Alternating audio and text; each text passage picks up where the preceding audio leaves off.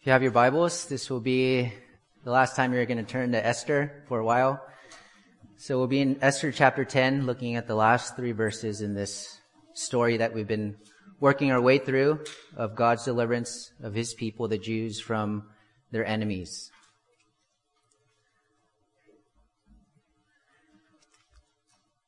And just a reminder, next week, Paul Moran will be filling the pulpit. He'll be preaching from 2 John. So pray for him this week as he prepares and studies and puts that sermon together for our edification and for our encouragement.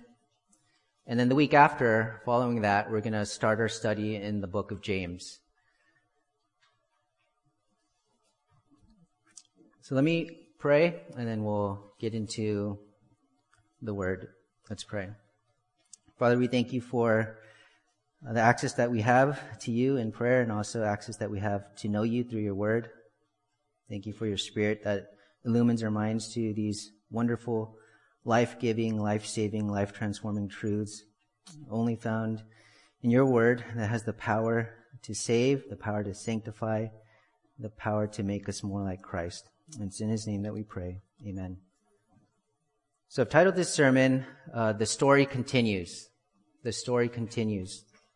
And let me read those last 3 verses for us. It says, Now King Ahasuerus laid a tribute on the land and on the coastlands of the sea, and all the accomplishments of his authority and strength, and the full account of the greatness of Mordecai, to which the king advanced him, are they not written in the book of the chronicles of the kings of Media and Persia?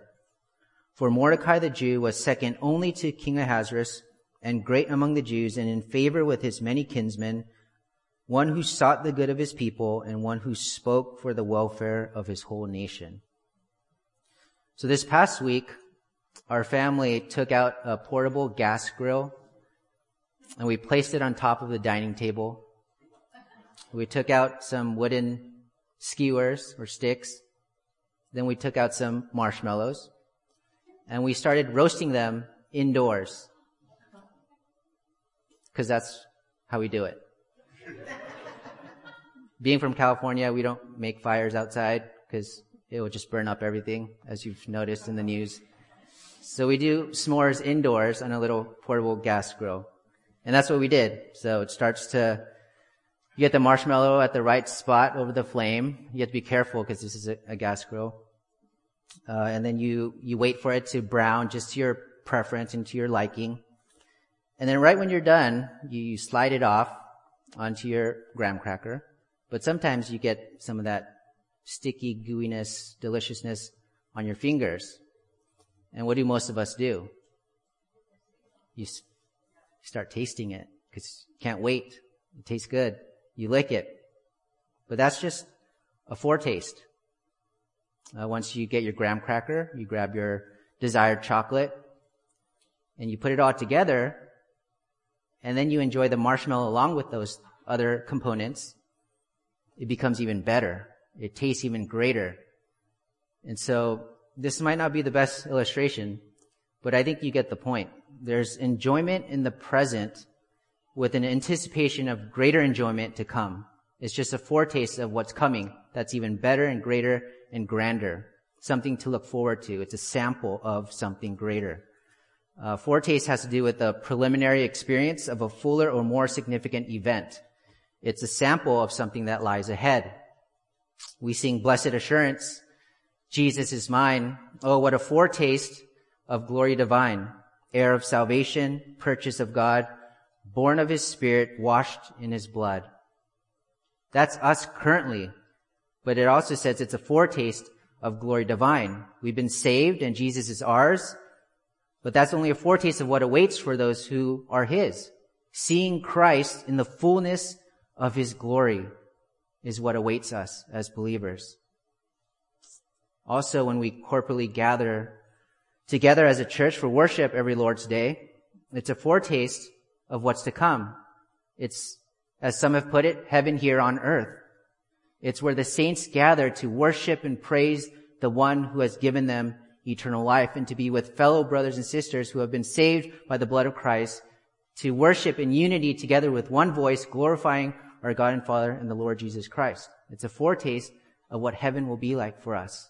And so the church, as you see, is very essential. It's valuable. It's a place where you are given spiritual blessings. It's a place where you grow. It's a place where there's fellowship. It's a place where God has ordained and instituted for our benefit, for our encouragement, especially when times are difficult, especially when times are hard, and when trials come. We're united as God's people together into this body, and we have the truth of God and the Spirit of God, and He's with us. And so the gathering of the church is even a foretaste of what is to come. And this idea is what we have in this chapter in Esther. Mordecai and Esther have just established the annual celebration of Purim for the Jews and have it written down and recorded so that their deliverance from annihilation from their enemies would be remembered throughout every generation. And there's feasting and rejoicing. That's great, but the story continues for them. There's even greater rejoicing to come. We have come to the end of the story of Esther, but this is not the end of the bigger story in which Esther is only a part of. It's merely a piece in the picture of God's bigger plan. This is a story that has been continued to be continued. It's not over yet. We can't separate and isolate the story of Esther from the rest of the Bible storyline. Just as it was important for our understanding to know what happened in the beginning of Esther with each consecutive chapter that followed, to know what came before helps us to understand what comes after, to make sense of it. And it's the same when we are looking at a book that is part of and within the context of biblical history that begins with Genesis and ends with Revelation. And we just isolated Esther and looked at this story without an understanding of the full picture of God's story. We would just see, okay, these Jews were saved from their enemies. Why is that so significant? Why does that matter? Well, if you go back to Genesis, there's a promise that we've fallen into sin and we're hopeless and helpless. And God promises to send a Messiah that would come to one day redeem and save His people from their sins. And so there's greater significance when you have the bigger picture. And we're privileged today to have the completed canon of Scripture to be able to do that, to have that full revelation of God in which He wants us to know. Yes, the secret things belong to the Lord, but He has revealed what He wants us to know in His Word, and we can know Him through His Word. And so it's a benefit and it's a privilege for us to have it. So my encouragement would be to read it, to know God through it, and to learn what it says and to obey it, because it does come from the mouth of God. The Bible is one story that is a revelation from God about God to know God. That's key for believers to understand. We study, we read for the purpose of knowing God first and foremost. And when we know more of God, we will know more about ourselves and why we need God and why we must live to obey, worship, and serve Him alone. The more we know of God, the greater assurance we can have and the more confident hope we can have as we live our lives each day. God's sovereignty, if you just think about it, God's sovereignty, His power, His wisdom, His holiness, His faithfulness, His covenant promises, His mercy, His grace, His loving kindness, His goodness, His providence, even His wrath.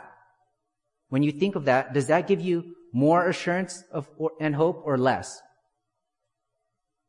Would you rather trust in this God, this perfect, unchanging God, or yourself? Your insufficient power, your lack of wisdom, your unholiness, your unfaithfulness. Who do you want to trust? Who do you want to follow? And the amazing thing is, again, that God doesn't change based upon how we respond to Him. He's always faithful, unchanging, loving. He is who He is, and all of who He is always who He is, fully, all the time. His character and perfections don't change, and His plan doesn't change either, whether we acknowledge Him or not. And particularly in this story of Esther, we have learned about God's providence in the lives of all people, in the lives of a pagan king and queen, in the life of an orphan Jewish girl, in the life of a Jewish man, in the lives of all the palace officials, in the lives of all the eunuchs, in the lives of the enemies of the Jews. No one can escape the providence of God. So it's necessary for us to understand it and to live in light of it, to know that God is behind it all and to turn to him in full trust. And all these events happened within a 10-year time span. This is just a brief period of history for the Jews under the Persian Empire, which shows God's control and his care for his people in delivering them from their enemies and preserving them. But the story again continues, and Esther closes with hints of what is to come. And in this section that is about the greatness of Mordecai being highlighted so that we can know that God providentially accomplishes his plan through the ordinary daily lives of people to accomplish his ultimate purpose. So in these 3 verses, we'll see a contrast between the lives of 2 men and how they exercise their position of power and influence, and in which God was providentially working to unfold his purposes. First, we'll look at King Ahasuerus and see how he was a burden on the people. Secondly, we'll look at Mordecai and see how he was a blessing to the people. So the burden and the blessing. First, the burden in verse 1. Throughout much of the book, King Ahasuerus does not appear to govern his people well. In chapter 1, verses 1 through 9, he engages in a seemingly pointless display of his wealth by having all these banquets and feasting to show off his power, his glory, his riches, and everything that he had. Chapter 1, verses 10 through 22, he has a conflict with Queen Vashti that leads to her removal. In chapter 2, he is self-indulgent and is pleased to have a who can satisfy me the most contest to find the next queen. He fails to reward Mordecai, who saved his life, one of his officials. In chapter 3, without justification, he condemns a certain people to death and then participates in a drinking party while his capital city is in complete confusion. At times, he's oblivious to what is going on around him, chapter 6, and is easily manipulated, chapter 7. And these are not isolated single events. This is his character throughout the story of Esther. He also puts the lives of those within his empire at risk with Mordecai's decree in chapter 8. So essentially, everyone's life in his empire is at risk and in danger because of what happened between Haman and Mordecai. And he shows little, if any, remorse at all for what has happened and what he has done in chapter 9. So the author makes really no evaluative comments regarding the king's actions in any of those situations. And even here, if you look at chapter 10, verse 1, it just states, now King Ahasuerus laid a tribute on the land and on the coastlands of the sea. It says what was done, but no further comment on why it was done and what was the motive behind it. Yet the fact that he contrasts the statement about the king setting into place this tribute, which is a burden, and juxtaposing it with his concluding commendation of Mordecai, as we'll see, suggests that the author views the king's action as being another example of his incompetence to rule or exercise his power well. What we see in chapter 10, verse 1 also parallels chapter 1, verse 1. And this reminds us of the thoughtfully composed and structured narrative of the story of Esther. This sandwich-like chiastic structure where we see within the story the parallels being made from beginning to end, and they just fall into the middle where it's the center point, the main focus of what is being taught. And so we see that it started with King Ahasuerus in chapter 1, and it ends with King Ahasuerus in chapter 10. Then we had a conflict with Haman and Mordecai in chapter 3, and in the end, the final conflict between Haman and Mordecai with the battle of their decrees in chapters 8 and 9. The Jews were fasting and mourning in chapter 4, and in the end, the Jews are rejoicing and celebrating, chapter 9. And as we get to the middle, to the meat of the sandwich, we have the king not being able to sleep in chapter 6, which was the key puzzle piece, because all that happened up to that point and everything that happened after that point hinges on that specific event and how he was completely out of control of not being able to sleep. That was completely out of the hands of the king, which serves to highlight God's providence, that he was behind it all. So chapter 10, verse 1 parallels chapter 1, verse 1 by emphasizing the vastness and the extent of the king's empire and rule. In chapter 1, verse 1, it says, now it took place in the days of Ahasuerus, the Ahasuerus who reigned from India to Ethiopia over 127 provinces. And here, if you look, it mentions the land and on the coastlands of the sea, which signifies the whole known inhabited earth. In Isaiah 42, verse 4, in reference to God's promise concerning his servant Jesus, it says, "He will not be disheartened or crushed until he has established justice in the earth, and the coastlands will wait expectantly for his law." And in verse 10 of Isaiah 42, it says, "Sing to the Lord a new song, sing his praise from the end of the earth, you who go down to the sea, and all that is in it, you islands and those who dwell on them." In Isaiah 42, verse 12, "Let them give glory to the Lord and declare his praise in the coastlands." The same words are used for the extent of the servant's rule and the sources of the Lord's praise. And that is significant here. This reminds us of all that Ahasuerus had done and the vastness and extent of all that he possessed and owned and had rule over. So in our introduction to the king, he was boastfully self-seeking, pridefully generous, and in our conclusion to the king, he's still self-seeking, but in a burdensome way. Notice what verse 1 says. "Now King Ahasuerus laid a tribute." What does that mean?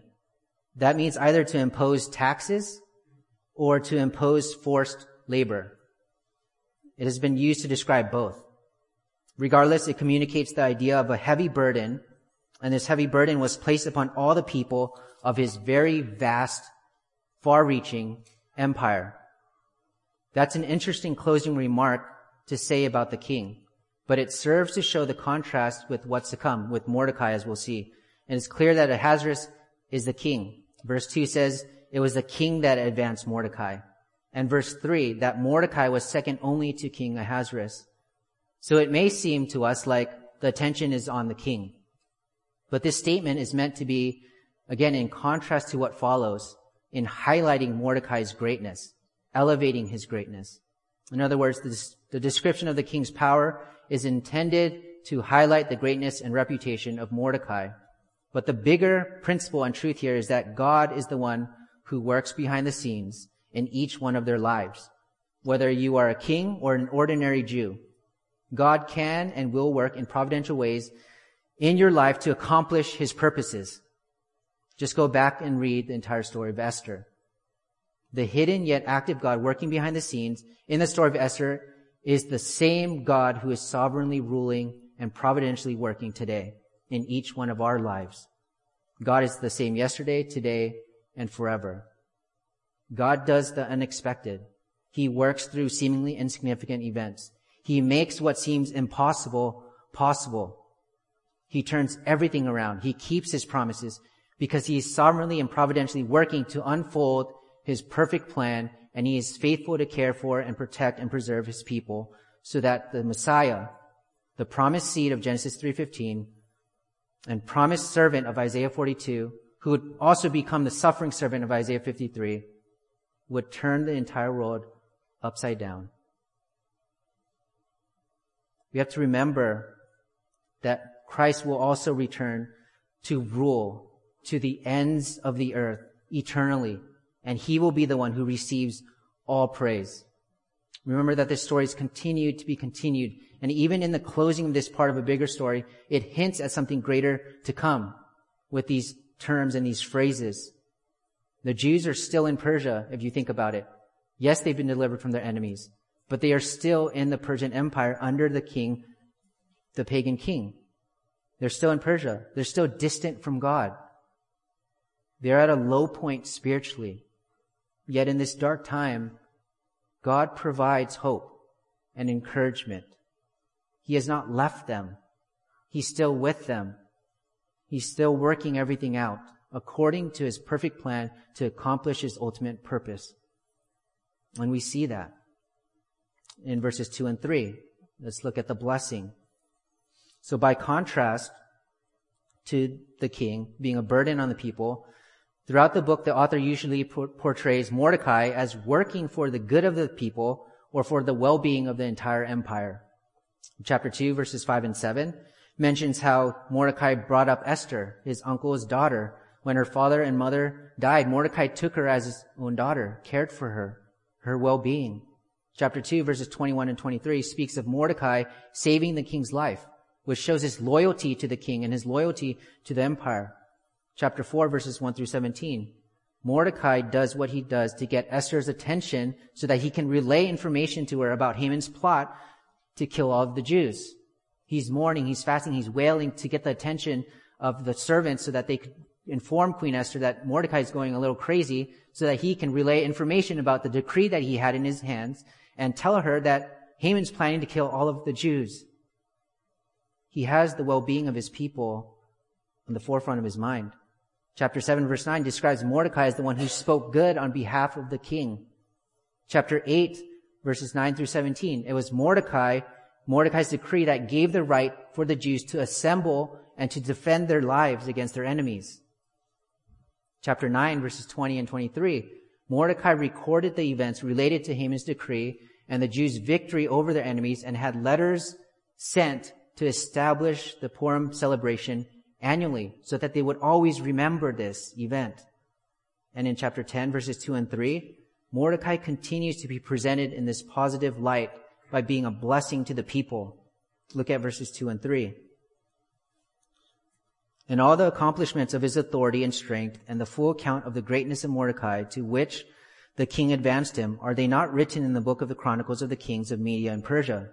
For Mordecai the Jew was second only to King Ahasuerus, and great among the Jews, and in favor with his many kinsmen, one who sought the good of his people, and one who spoke for the welfare of his whole nation. And the phrase that sticks out is, are they not written? Are they not written? Which is identical language used in Kings and Chronicles where things were recorded down in different books to give credence to the historical account and validity of those events. Here we see that it was written in the book of the Chronicles of the kings of Media and Persia. So let's look at some examples of this real quick. 1 Kings chapter 14, verse 19 says, Now the rest of the acts of Jeroboam, how he made war and how he reigned, behold, they are written in the book of the Chronicles of the kings of Israel. 1 Kings 15:31. Now the rest of the acts of Nadab and all that he did, are they not written in the book of the Chronicles of the kings of Israel? 2 Chronicles 12, verse 15. Now the acts of Rehoboam, from first to last, are they not written in the records of Shemaiah the prophet and of Iddo the seer? The same language is used here, except this is not about a king in the Davidic line. This is about a leader named Mordecai who represents the Jews, who cares for their well-being, who's looking out for their good. So what is the implication here? That he is like a king. And that shows that the line of kings and God's kingdom agenda has not ended.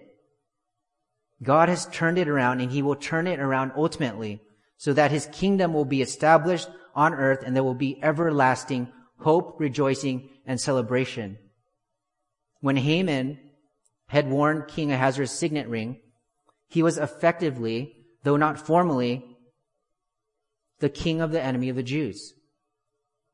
Now Mordecai wears the king's signet ring, and he is effectively, though not formally, king of the Jews.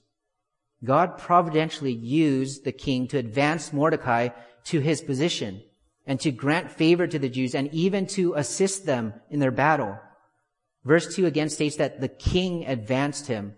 And in verse 3 says that Mordecai the Jew was second only to King Ahasuerus.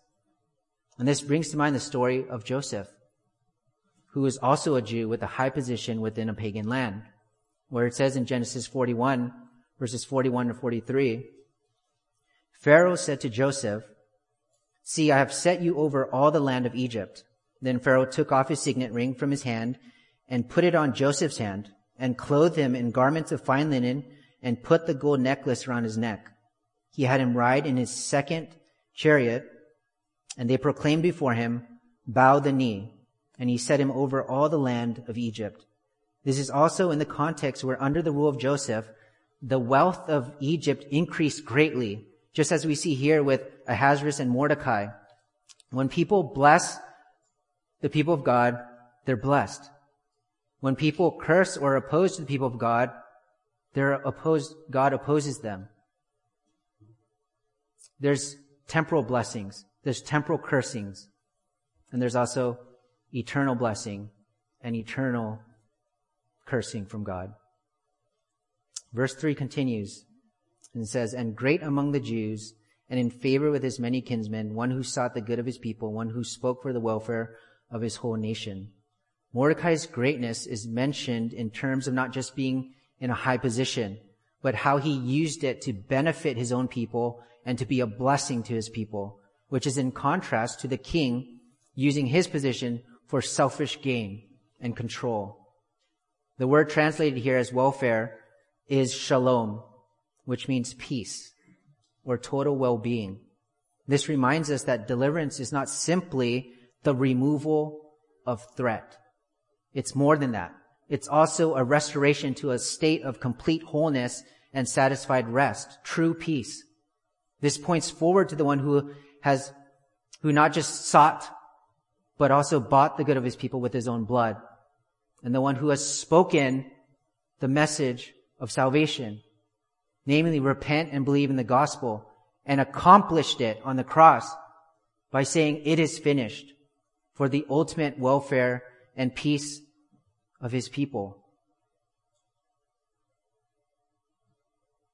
So a question is, in light of what we've seen in Esther and in light of what's to come, and Esther looking forward to the coming Messiah and the true rest that comes to those who believe in him, have you repented and believed in the gospel? Have you repented and believed in the gospel, in the person and accomplished work of Jesus Christ on the cross? We are all sinners. We have all sinned against God. God is holy, pure, perfectly righteous. God is light, and in him there is no darkness at all. So we are unable to come to God in our unholy, impure, unrighteous condition.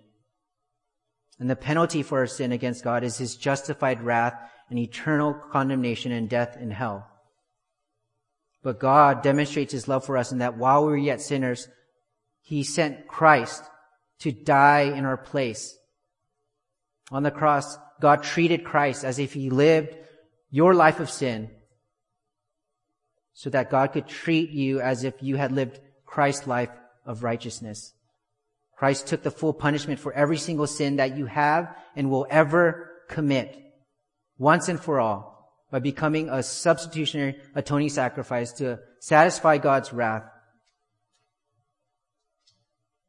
And he rose in victory over sin and death for your justification. For those who repent and believe, turn away from your sins, turn in faith to Christ, and you will be saved. You will be reconciled to God, forever justified before him. Commit your life to lovingly obey and to humbly serve and to worship him alone for what he has done and for what his son has done on the cross. The deliverance of God's people from Haman's death decree assured the continuance of the Jewish nation from which their Messiah would come. God's plan of redemption will never be stopped. It will never be hindered. No human action can ever determine the outcome of things that is outside the will of God. And God will one day in the future bring about a mass conversion and restoration of Israel. The story continues. The story of Esther is continued to be continued because God has a plan that involves Jesus Christ, the Son of God, who has come into the world to save his people from their sins and to make all things new. Ultimately and finally, God shows that he is clearly sovereign and that he providentially accomplishes his plan through the ordinary daily lives of people to accomplish his ultimate purpose. In the story of Esther, we see the inseparable relationship between God's redemptive plan and his providential rule in daily life and history. God rules not only redemptive history, but by his power, all of history serves his redemptive purposes. The book of Esther provides great encouragement to these struggling Jews by giving them hope that their enemies will not overpower them, that even threats to eliminate them would not prevail because Israel was and is protected by God, even though a large number of them were outside of the land. This gives them a confidence that exile will end, that their enemies will be put away, This is a preview of something bigger to come. Reversals are possible. The Jewish people have a future. There will always be another chapter in the ongoing story of the survival of God's people. And if you noticed, Esther was not mentioned at all in this chapter. But through progressive revelation, we know that Queen Esther eventually becomes the stepmother of King Artaxerxes, who is the son of Ahasuerus, which is favorable to Ezra and Nehemiah, who are part of the returning exiles, because he allowed them to rebuild the temple and the walls of Jerusalem. The book of Esther certainly does raise a lot of questions. These questions all lead to the theological answer that Esther provides. God is hidden, but active. God is hidden, but active. It is the power of the active, invisible God. To be hidden is to be present, yet unseen. God is hidden in the narrative of Esther, but not absent. And really, the irony is, in his hiddenness, he's all the more present. God is hidden, but active. And this is the doctrine of divine providence. God works in ordinary means that are normal and that routinely happen in this creation. In other words, God doesn't just work in miracles which defy the created order, but God also works by ordaining everything in the created order to work out for his glory too. Providence means to provide in advance. It is, as one author puts it, the continuous agency of God by which he makes all events of the physical and moral world fulfill the original design with which he created it. This helps us to have the right perspective about everything that is happening.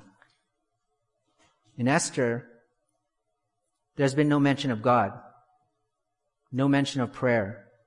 And though the people may have turned away from God, God has not left them. God is still working behind the scenes. There might be times where we feel as if God has hidden his face from us, where he's distant or far or uncaring even.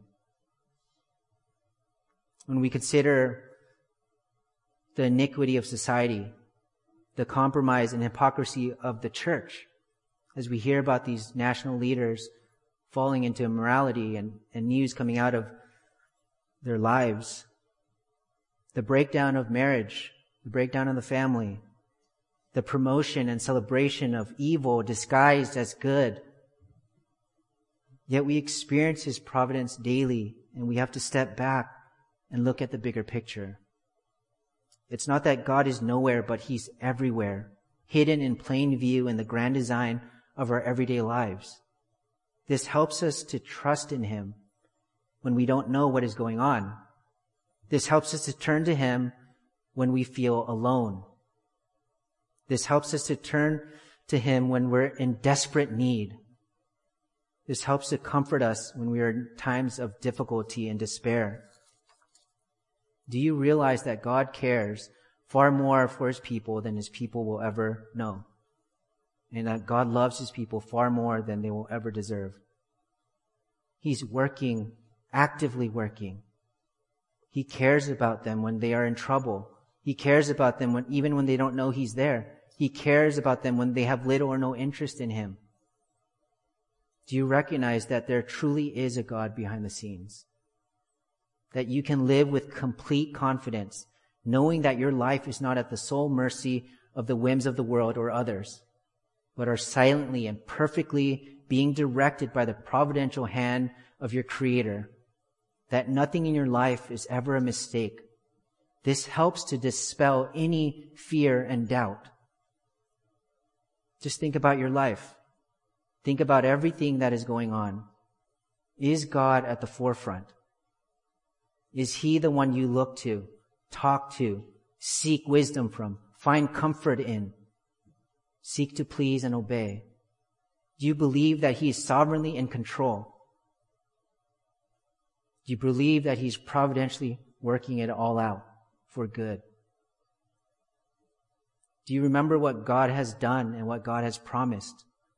Do you find peace that God will conquer evil in the end for all time and days to come, because we know he has the power to do it invisibly here? That there's wisdom in living in the present with an eye to the future, to have this eternal perspective that gives us great hope and encouragement. To know that God is working providentially in the completely secular and ungodly course of human events to save people against all expectation, those who want nothing to do with God. We have clearly seen in the story of Esther, human action is essential to divine providence. Yet God's triumph in history ultimately does not depend on what we do, but on what He does. And again, that's not a free pass to live however you want as Christians. As Christians, we love God. We want to obey His word. We want to please and honor Him. It's not a reckless life of continual sin. But we know at the same time that it is God who works in us. And we are also working, but it is by His power and His Spirit that He sanctifies us and that He's growing us. At the same time, accomplishing His perfect plan for us. God is behind the scene working for our good even when we cannot see or do not want to see Him. God unfolds His will for individual lives through providence. Should we question His divine providence? Or simply by faith trust Him in all circumstances and in all of life because of His presence and care for us? There's a song called Day by Day. It goes, day by day, and with each passing moment, strength I find to meet my trials here. Trusting in my Father's wise bestowment, I have no cause for worry or for fear. He whose heart is kind beyond all measure gives unto each day what He deems best. Lovingly, it's part of pain and pleasure, mingling toil with peace and rest. Every day the Lord Himself is near me, with a special mercy for each hour. All my cares He fain would bear, and cheer me, He whose name is Counselor and Power. The protection of His child and treasure is a charge that on Himself He laid. As thy days, thy strength shall be in measure. This the pledge to me He made. Help me then in every tribulation, so to trust thy promises, O Lord, that I lose not faith's sweet consolation, offered me within thy holy word. Help me, Lord, when toil and trouble meeting, ere to take, as from a father's hand, one by one, the days, the moments fleeting, till I reach the promised land. So through the story in our study of Esther, we have come to see the great sovereign God of providence working behind it all. We have seen the merciful and gracious God who is faithful to His people in spite of their rebellion and spiritual apathy. We have seen a caring and loving God who preserves and protects His people. And consequently, may we see more of God in every situation and circumstance in our lives. And may that bring us comfort and encouragement and hope in our own personal lives and in the midst of this, again, increasingly evil and ungodly culture that is seeking not to destroy Christians at this time, but is seeking to silence biblical truth and to corrupt Christian values and principles and liberties. As we face afflictions and persecution for Christ's sake, may we know that the story is not over yet, that the story continues, that we have but a foretaste of deliverance, and ultimately that we belong to Christ and that victory has been won and we are eternally secure in Him and that nothing can separate us from the love of God which is in Christ Jesus our Lord. Would we find our delight in Him? Would we find Him to be our greatest treasure? God is providentially working behind the scenes in each one of our lives. God is providentially working behind the scenes in each one of your lives. God uses people and places them in the right place at the right time, just like He did with Esther and Mordecai. We too are always in the right place at the right time, and He is providentially working. God also saves His people and places them into the body of Christ to be used at the right place and the right time. And if you're sitting here as part of Grace Church, this is where God has called you and placed you into fellowship with.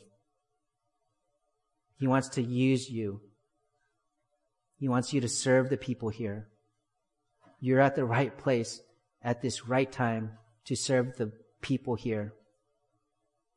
Grace Church, would we be united together in faithful service to our King and to one another and to the lost through our proclamation of the gospel, knowing that He has delivered us from eternal condemnation and has preserved us for eternal blessing, and has preserved us and kept us here as part of His church here on earth, not just for a foretaste of what heaven will be like, but also to be a light to the lost.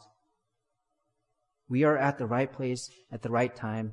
God knows what He's doing. Everything is in the right place. Nothing is where it shouldn't be. Everything is exactly how it should be. Do we recognize God's providence in our lives? Do we recognize that He's sovereign over it all? And are we, as His children, faithful to obey Him and to live for Him and to honor and please and glorify Him in all that we do? So would God's providence and His sovereignty bring great hope, great courage, great peace as we live the remaining of our days that He has for us here on earth. Let's pray. Father, we thank You for Your word. We thank You for our study through the story of Esther and how You have delivered and preserved and protected Your people and how You have done the same for us in Christ. That ultimately we are Yours and no one can take that away from us. That we are secure in You, that the eternal blessings are ours in Christ. We're awaiting a heavenly inheritance. So as we live in this world that's in opposition to Your word, to Your truth, that we would not only find comfort in knowing who You are, but to know that You're working in and through each of our lives and working behind the scenes to lead us, guide us, help us to find our rest in You alone. I pray these things in Christ's name. Amen.